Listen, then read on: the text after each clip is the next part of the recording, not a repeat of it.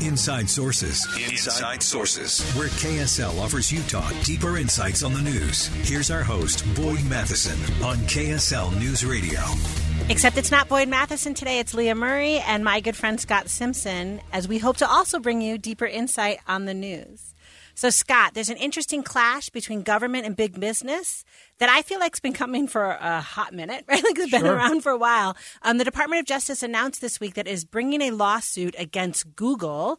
The basis of the lawsuit relates to Google abusing its power over the digital advertising space.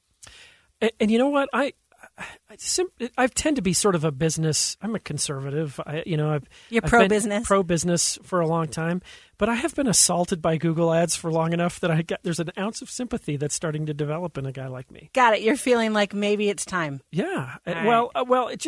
I think big tech in particular is in the crosshairs of both sides of the ideological spectrum back in D.C., right? Yeah. So we've got James Chernowski, a senior policy analyst in technology and innovation at Americans for Prosperity, with us to help us kind of figure all this out, Scott. Welcome to the show, James. Thanks for having me, guys. All right. So can you talk to us, like, what are the circumstances surrounding this lawsuit? Bring all of us up to speed. Yeah, so you kind of hit it right on the head right there, right? So the DOJ, along with a bunch of attorneys general for the United States, decided to bring this suit against Google, claiming that it has a monopoly over the digital ad tech space. That it's been abusing its dominance in order to shut out competition and hurt innovation and ultimately harm consumers. And that's basically been the focus of this. Interestingly enough, it's not really the first kind of this case that's been dropped before. Just last year, I want to say it was, where AG Reyes, as well as a bunch of other states, also filed an antitrust lawsuit against Google with respect to its app stores. So Google has certainly been in the crosshairs, but so has the tech industry more broadly over recent years. So none of this is really surprising. But the central focus here is on whether or not Google is in fact a monopoly and, engaging in what would be considered abusive practices to hinder competition in this space.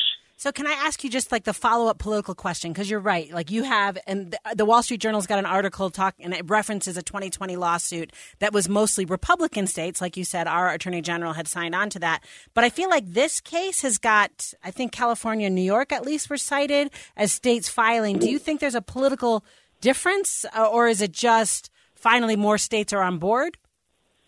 Yeah, I think it is still political insofar as that it's politically beneficial to go after the technology companies right now, as you guys kind of insinuated at the outset of your show.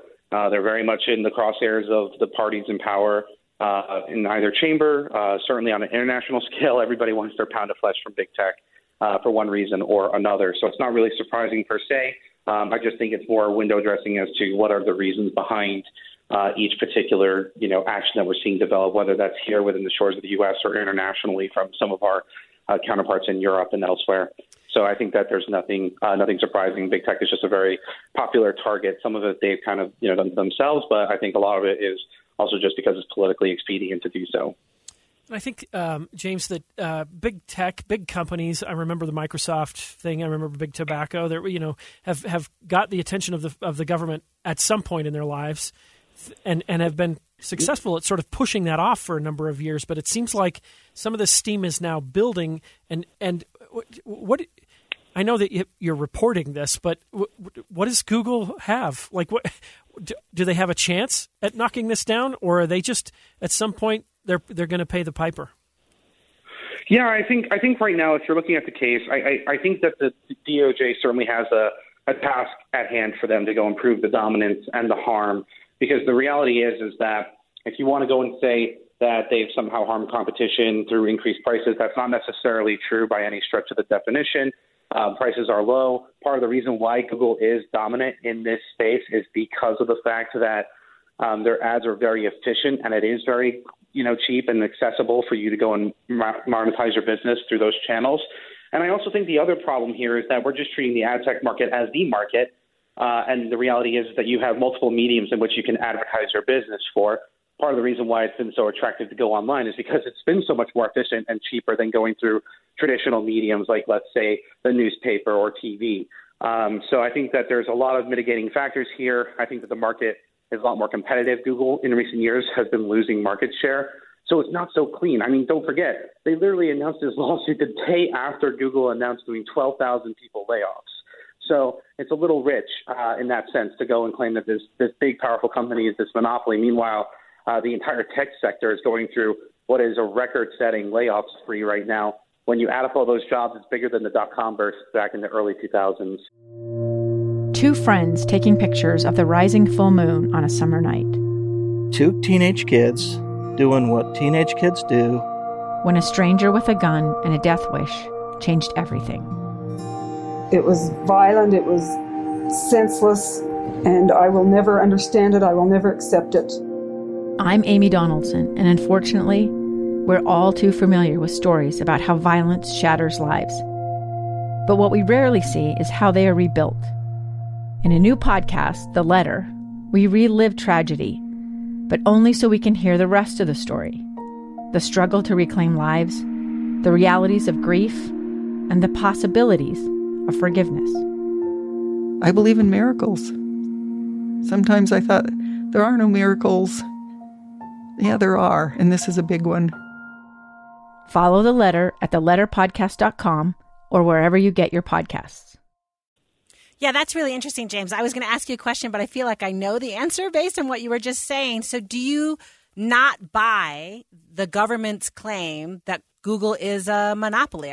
Or do you feel it's just really good, but there is still a lot of competition in this space?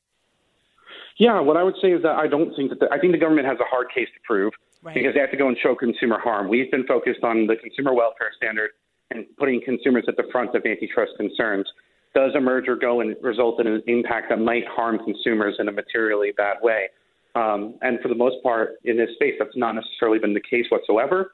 And I think that it's not that there's been competition in the past, but I think right now you're butting up with more competition right now, whether that's with existing players in the field that are becoming more dominant. Like we always thought that Facebook had the ad tech monopoly too, because they were doing so great until they weren't. Facebook lost over 67% of its market share in just the past year, and it's struggling to recover from that. So I think that the reality is that there's a little bit of this recency bias where we just see these names and we think that they're going to stand the test of time. And the reality is that it's a market that's never guaranteed, and there's a lot of new players that are emerging in this space. And I think that there's a lot of ability for people to go and innovate on the margins and try to go and take away more market share from Google in the coming years. James, what should our listeners be looking for as this case progresses? What's next in the news steps as this rolls forward? Yeah, I think it's just to be monitoring for when the trial and the hearings come up, seeing how they go and they file their respective briefs. But all this is going to take time. You're talking about to the tune of months. So really just sit back, relax, let everything kind of unfold, and let's just see where the cards fall where they may. Because no matter what happens here, I imagine that this is going to go along for a ride through all kinds of appeals, no matter what happens. And what does this look like? What is the remedy that the court may hand down? I mean, is it civil fines? Are they forced divestiture? What will they be dealt? Yeah, that's a great question. So what the DOJ is looking for the remedy is trying to force Google to divest its ad tech market, so that way it doesn't control the buying and the selling side of the market place for the ad tech business unit that it has. And I think that one of the unintended consequences that people don't realize with that is that Google is literally a company that is 80% of its revenues are driven by its ads that it's selling. So if you're fundamentally messing with its underlying model, that makes it be the company that it is. If they're forced to divest in that kind of a way, we don't know what the downstream effects of that are for the company itself. That might mean they might do things that might harm privacy or other kinds of things. As a result of that, they might take down cookies, which might make it harder for us to get relevant ads. So there's all kinds of trade-offs that come out of this, right? So I think that we just got to be very careful about how we're analyzing this case when we're looking at this big picture here. All right. Thank you. James Chernowski, Senior Policy Analyst in Technology and Innovation at Americans for Prosperity. Thanks for being on the show. Thanks for having me. All right. Coming up next, Scott, we're going to have KSL News Radio's own Lindsay Aerts talk with us about what's happening up on Utah's Capitol Hill.